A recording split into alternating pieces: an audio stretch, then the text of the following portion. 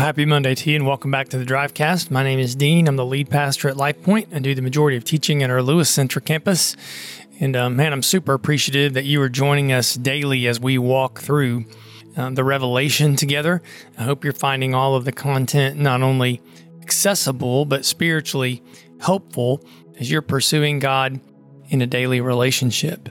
As our Next Steps writing team has put together these devotionals, today brings us to Revelation chapter 10, verses 1 through 11. And what happens in these verses, again, an expression of the justice of God against sin and against evil that was going on into the world, speaking to the original hearers. One of the things that John is asked to do in his revelation is to eat a scroll. Now, he's not the first of God's servants who've been asked to do this. Ezekiel in the Old Testament was as well, and I'm sure the original hearers would have connected the dots between those two things.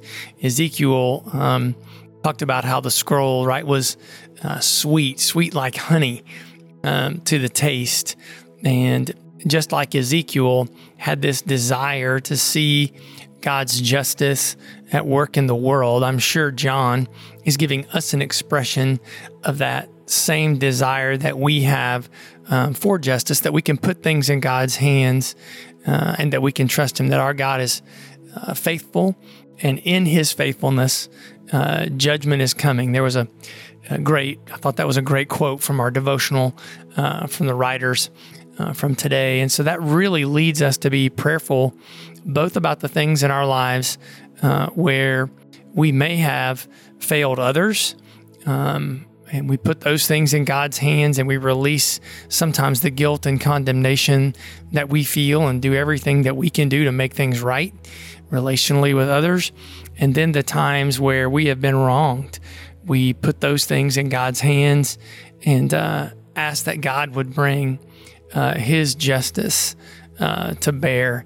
He sent His Son to pay for the sins that we've committed and the sins that were committed against us.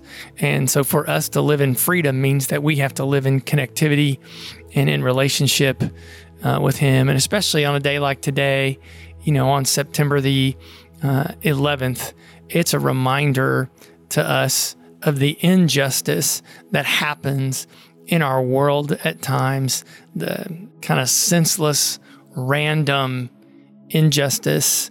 But all of that is in the Lord's hands. And God has said, vengeance is mine. I will repay.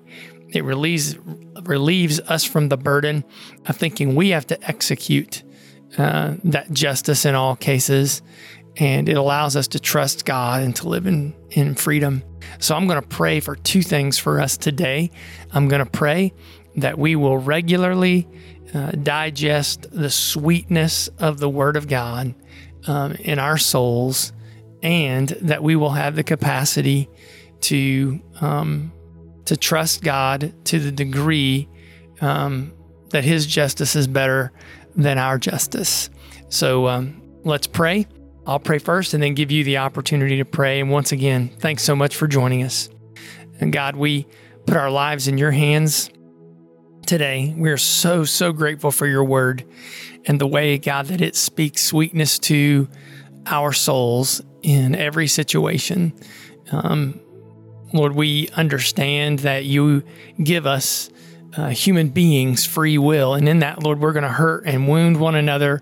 And so, God, as much as it's possible with us, we want to be at peace with everyone, whenever, wherever, however we can.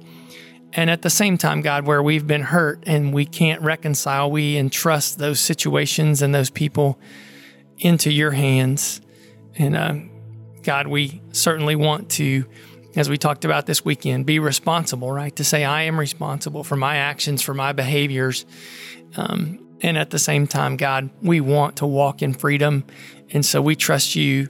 The scriptures say the one who judges righteously.